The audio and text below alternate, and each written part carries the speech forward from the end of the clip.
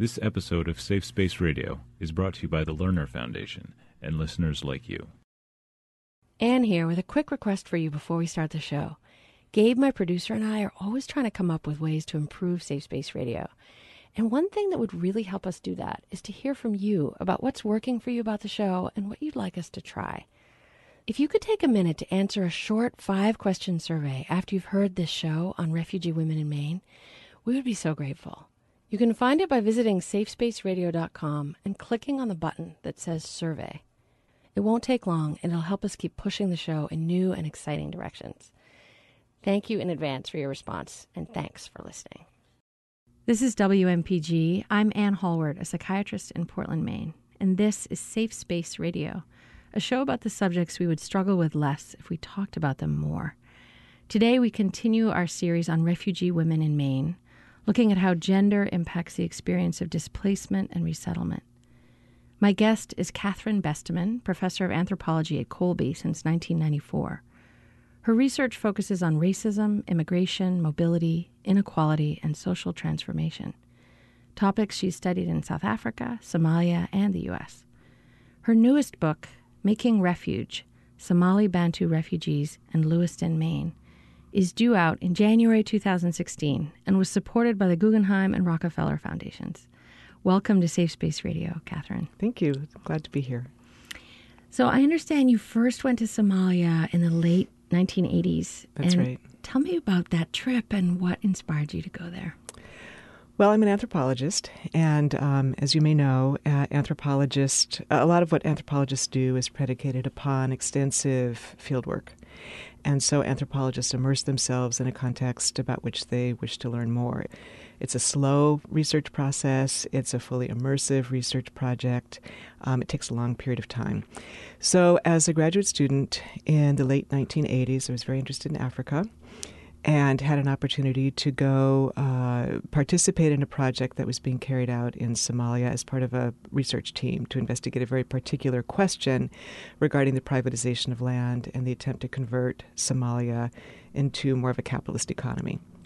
So my job as a dissertator, as a person on the verge of writing... Dissertator. I never heard that It was the first time I'd ever heard it. Now I use it every opportunity I have. Was to go to Somalia and study what the conversion to land privatization meant for small-scale subsistence farmers in an agricultural area of southern Somalia. So if I did this research, then I could also piggyback on it research of questions related to my own interests. So when the offer came to me, I didn't know much about Somalia, although I had long studied Africa. I'd spent quite a bit of time in Africa, had never been to Somalia. I went off to the library. I found like 4 books or 3 books on Somalia. I mean, there was very, very, very little written in anthropology about Somalia. And to somebody just about to embark on their career, it just seemed so exciting. What I read totally fascinated me, and I was quite eager to go. So that was the motivation. It was to be in my dissertation field research. I was to be there for a little bit over a year. I was to live in a small village of small scale peasant subsistence farmers in order to study this particular aspect of Somalia's economy. And you mentioned that you went sort of as part of this larger project, but you wanted to really look at the specific questions that were of interest to you. And what were those questions? Right. So I had initially, I was very interested in the ways in which human beings access resources in their environment in order to build a sustainable life. So that had been my interest in graduate school. It was what I developed my expertise in. So I was well equipped to do that kind of a project. But when I got to Somalia, the part of the country in which I lived, the southern part of the country, it's called the Juba River Valley, I quickly learned was inhabited by people who are considered minorities within Somali society, not something I'd really read much about in the literature. And living in their villages and witnessing the sorts of daily indignities and inequalities to which they were subject made me much more interested in their own history and the history of the Juba Valley and how these people came to be living in the Juba Valley, what their particular histories were, why the sorts of inequalities existed that were so apparent to me in Somali society, what the government had to do with it, and what foreign aid coming into the country had to do with sustaining and enabling inequalities that allowed minorities to be treated as sort of outside the mainstream of Somali society. And are you specifically talking about a group of people called the Bantu people? Well, they weren't called the Somali Bantu when I lived there. There were different names for them, some of which are quite denigrating names. But there was no overarching sort of unified ethnic name for them at that time in the late 1980s. The term Somali Bantu emerged in the refugee camps to try to come up with a way to label people who had been particularly victimized during the war and who were enduring ongoing discrimination in the refugee camps. So these were people who, when I lived in Somalia, did not necessarily see themselves as belonging to a similar ethnic group or sharing a common identity.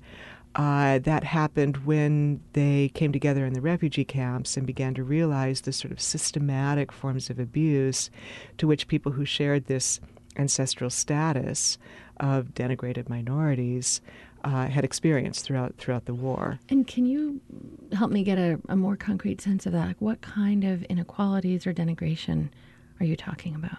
So I'm talking about things like who can marry whom. That's often the way societies mark difference is with marriage patterns, who you are allowed to marry and who you are barred from marrying. And so for these minority groups, they are barred. It doesn't mean it never happens, but this common social understanding is there's not to be intermarriage between ethnic minority groups and other Somalis. So that's one way of maintaining these sorts of distinctions in an enduring way. They were subject to, or they experienced verbal abuse. They were, some of them had ancestors who were brought to Somalia as slaves. Not all of them, but some of them, which means that they were viewed as not having a true Somali ancestry. And so this is obviously a mark of exclusion. And are they visually recognizable or distinguishable? Well, the claims are they are. And so they're, the term race is used. I've used it myself to describe the ways in which they are distinguished. But like with, race is a social construct, so we see what we imagine that we are seeing. And so or what I think we're taught to see. What we're taught to see. So I think that there are some, sort of roughly caricaturable physical distinctions, but it's a continuum.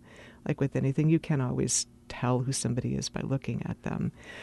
But it was more had to do with lifestyle, and so people who were farmers tended to be minorities, and people who were pastoralists or livestock herders tended not to be.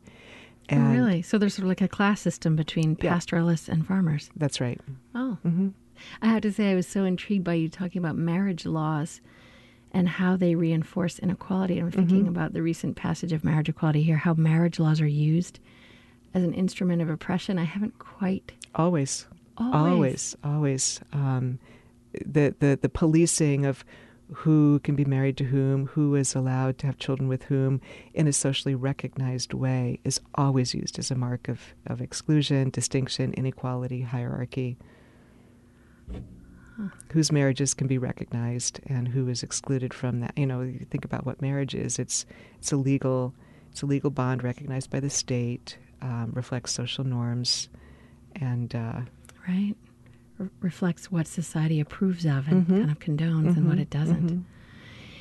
Okay, so what I'm sensing is you went to Africa with this idea about what helps people create a sustainable life, and what you encountered was something that maybe you hadn't really expected fully, which was the degree of social inequality among ethnic groups within Somalia. Absolutely, yeah. And so that was sort of this surprise to you. And has that changed the direction of your subsequent academic work? Well, absolutely. I mean, everything, anthropology is very flexible, and you can imagine what you're going to study, and then you go off to do your field work, and of course nothing is as you thought it would be. And so anthropology is a lot about living in the moment and really trying to see the way things are as opposed to the way you imagine they would be.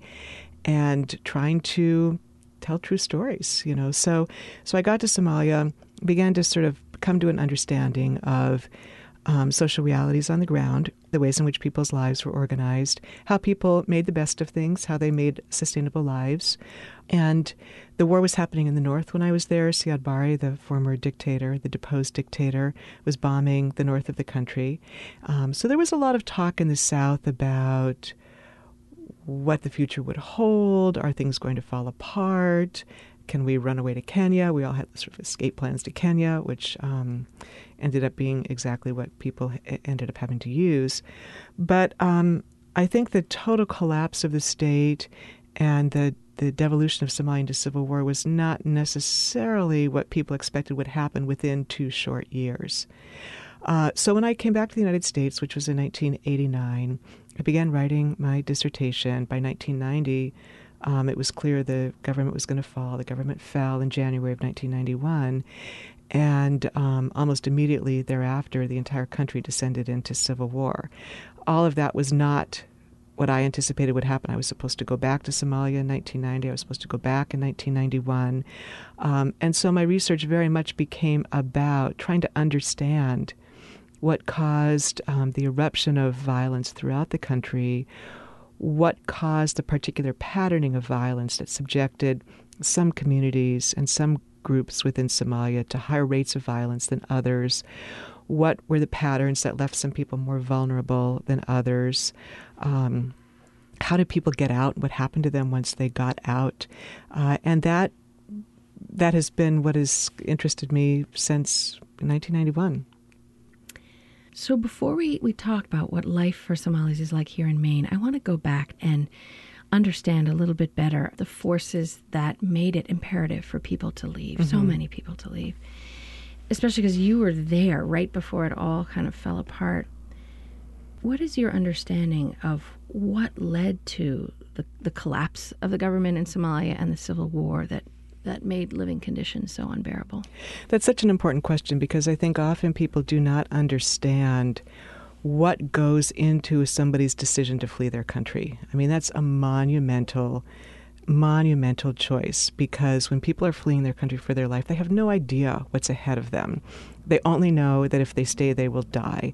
And that's, to not having ever been faced with that kind of a choice makes it difficult for people to understand the enormity of what it means to abandon your land, your home, perhaps some of your relatives, to leave behind people who have died and flee with your children toward an uncertain future. So what happened in Somalia is there was a dictator named Siad Barre, came to power in a coup. Initially, it was supported by the Soviet Union during the Cold War, and then he switched sides in the late 1970s, became a client of the United States. And as his leadership and authority became increasingly totalitarian, authoritarian, and brutal, he received increasing funds from the United States and European allies to support his government. And over the course of the 1980s, between 1980 and 1989, he received about $1 billion in foreign aid, much of which was military aid and some of which was economic aid. And he used that aid to hold on to power in the face of calls for democratic reforms. He used that aid to build the biggest army in Africa. He used that aid to acquire a great deal of military equipment. And he used that aid to bomb communities in the north who were rising up against his government. He threw people in jail. His regime engaged in torture, and he had really devolved from being somebody who had some very good ideas about social reforms, I think, in the 70s, to somebody who was really little more than an authoritarian dictator in the 80s. So as people began rising up against his authoritarian government, he continued to receive foreign support until 1989 when the Berlin Wall came down. And at the conclusion of the Cold War, in the U.S. Congress, congressmen and senators began saying this guy is a dictator, we shouldn't be supporting him any longer. They voted to cut aid to his government in 1990. January 1991, his government collapses because the only thing that kept it afloat was aid coming from the West. So when his government collapsed, the country was awash in weaponry, had been highly militarized, had been subjected, people throughout the country, especially in the north, had been subjected to very high levels of violence, a great deal of brutality. His regime had engaged in divide and rule practices that had pitted different communities, different kin groups against each other. And the legacy of that, of course, is the Civil War, control for power, the assumption being that whoever regained power could then regain what was perceived as a great deal of support from the outside world. So everybody bears a lot of responsibility for the collapse of the Somali state, and I think that's really, really important to recognize when one's own government intervenes in another country in a way that causes massive distress and dislocation, that there's going to be fallout, there is going to be blowback, and we have to continue to take responsibility for the actions of our own government.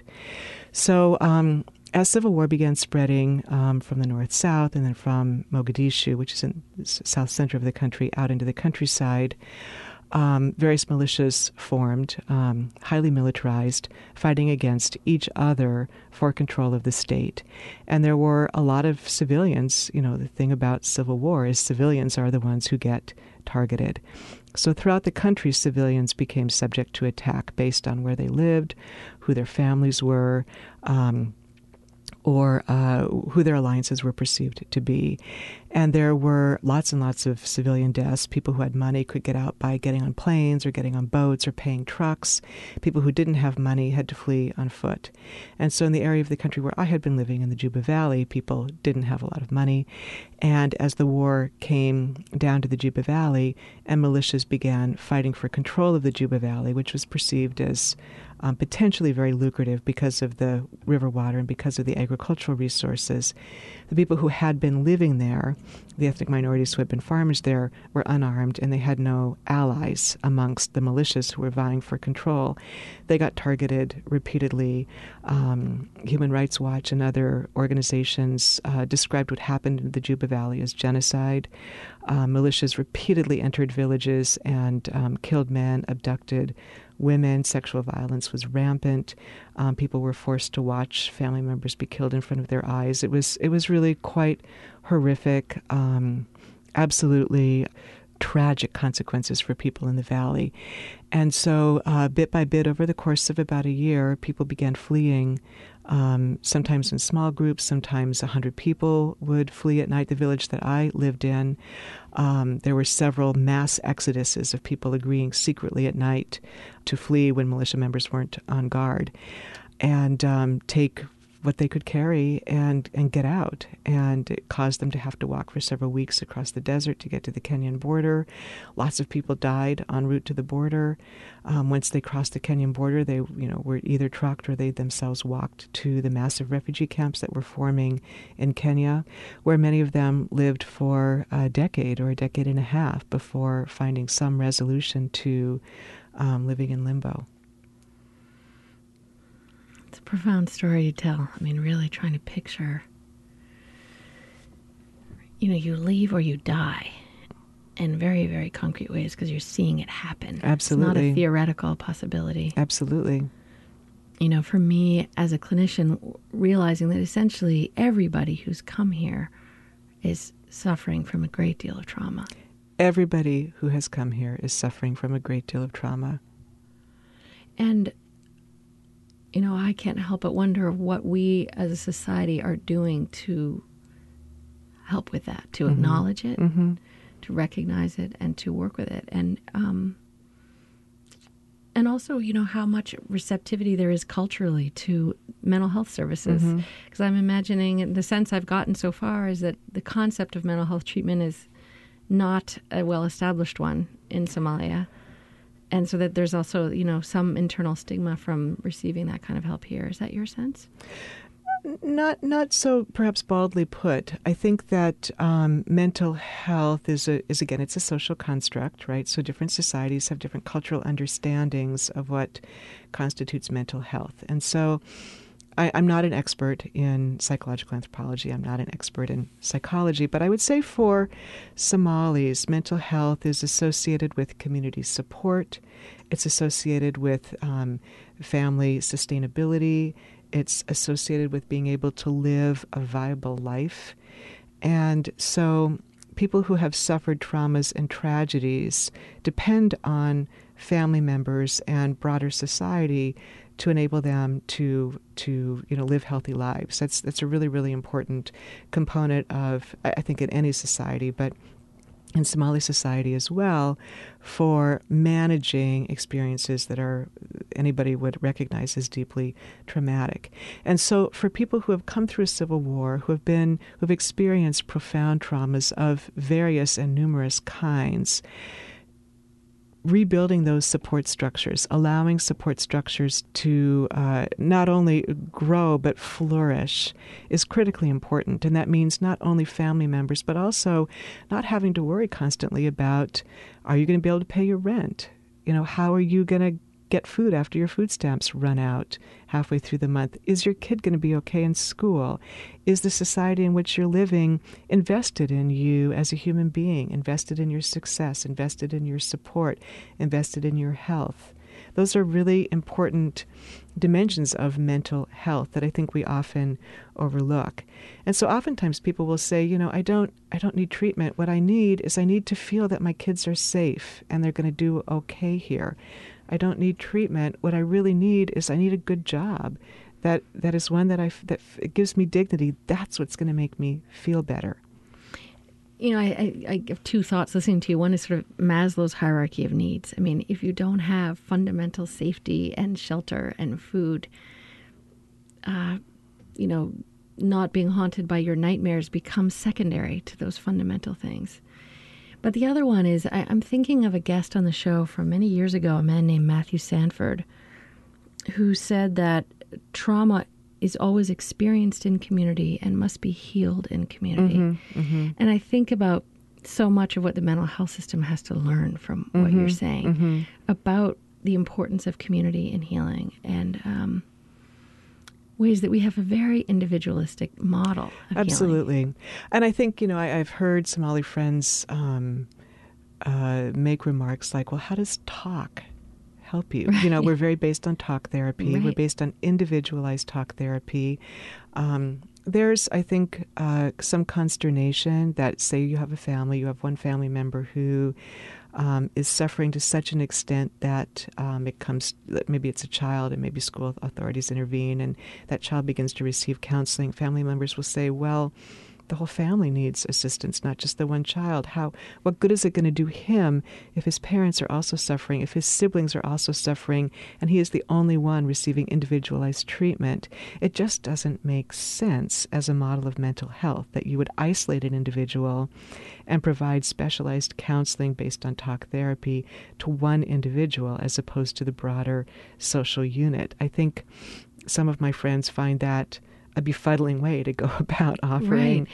And of course, there is an enormous family systems therapy movement. Right. But yes, I mean, these are such deeply cultural questions in a way. How much American society is so focused on the individual, and the costs of that at every level. It's very poignant for me to hear about the degree of a kind of denigration and inequality among ethnic groups in Africa.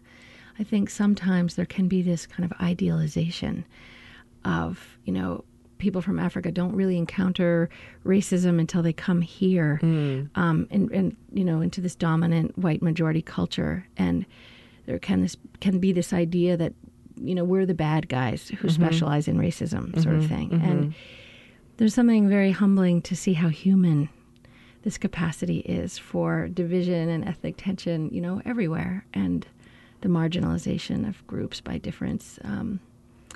In some ways, it actually humanizes people even more to acknowledge that we're all capable of that, even as tragic as that is. And I would also want to say that we're all capable of fighting against it, And I think it's really important to point out that Somalis aren't all racist, that this is not just as white Americans aren't all denigrating and racist and exclusionary and xenophobic. And so these are perhaps some of the worst whether we want to use the word impulses or actions or attitudes of humanity, but that doesn't mean even the majority of people subscribe to them. All you need is a minority to make it real, to make it felt, to make it meaningful. But I wouldn't say that these are attitudes that are human universals without also saying that the converse, the desire towards sociality and mutuality, the desire towards finding commonality, I think is just as present and just as important. So I just want to Thank you so much for saying that, Catherine. So I'm thinking about, now so many Somalis have relocated to Maine by way of Kenya, just as you said. And how have the ethnic differences that you first encountered in Somalia, how do they survive here now in Maine? Do they have power and relevance for people? I mean, are they an ongoing divisive force? Well, I think, things have evolved in the decade and a half that Somalis and Somali Bantus have moved to Maine. So Lewiston is a case in point. There are Somali immigrants there and Somali Bantu immigrants there. And with the rise of various community associations that are engaged in a wide range of advocacy projects and social services projects, I think that there has evolved quite a bit of collaboration and a commonality of interests. And children, of course, these are irrelevant distinctions for children, and that has got to be the way of the future. These differences simply can't retain their salience in a different context moving forward, and I think people recognize that. So as you know, this series is particularly focused on the experience of women as refugees, and I love what you said about how for children these distinctions are irrelevant. And so I'm thinking about their mothers, and I'm thinking about whether the kind of unifying bonds of children and children's friendships, which is so often how women become friends with each other as they meet the parents of their kids' friends.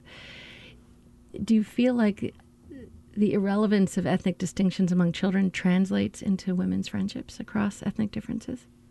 Well, I think that making a life in the United States, making a life in Lewiston, making a life in displacement is also important for forging bonds among women, taking care of each other, working together. Women end up working next to each other in hotels or on farms. There are a number of community farms where a lot of women work as farmers in Maine. Wonderful projects that support women's ability to feed their families, grow fresh vegetables, contribute to their household nutrition in that manner. Women share food, women share cooking.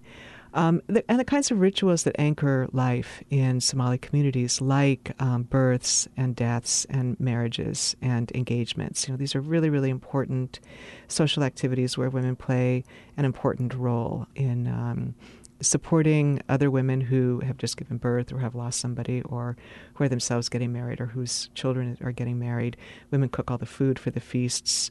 Weddings are really important, elaborate social occasions to which any community member usually is invited, and that means that women work together to provide food for everybody. And so women also have rotating credit associations. They have funerary associations where they pool resources with each other. And so I think that in addition to children, perhaps it's even truer to point to the kind of enduring institutions of social solidarity, mutuality, mutual support that women engage in that are so, so, so important to making a life here.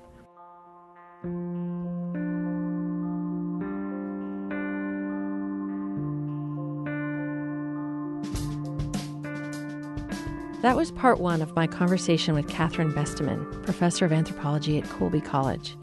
I'll be talking more with her next week about the refugee community in Maine, and particularly about the problem of xenophobia and what we can do to combat it. A quick reminder to please take a moment now to go to safespaceradio.com and click on Survey to give us your feedback about this show. If you want to stay connected to these issues, you can like us on Facebook or follow us on Twitter at Safe Space Radio. And you can find us on the web at safespaceradio.com, where you can listen to all of our past shows including the earlier series we did a few years ago on Somali immigrants in Maine. While you're there, please subscribe to our email list to find out about each week's new show as soon as it's released. My thanks to Gabe Graben for producing the show, and to Jim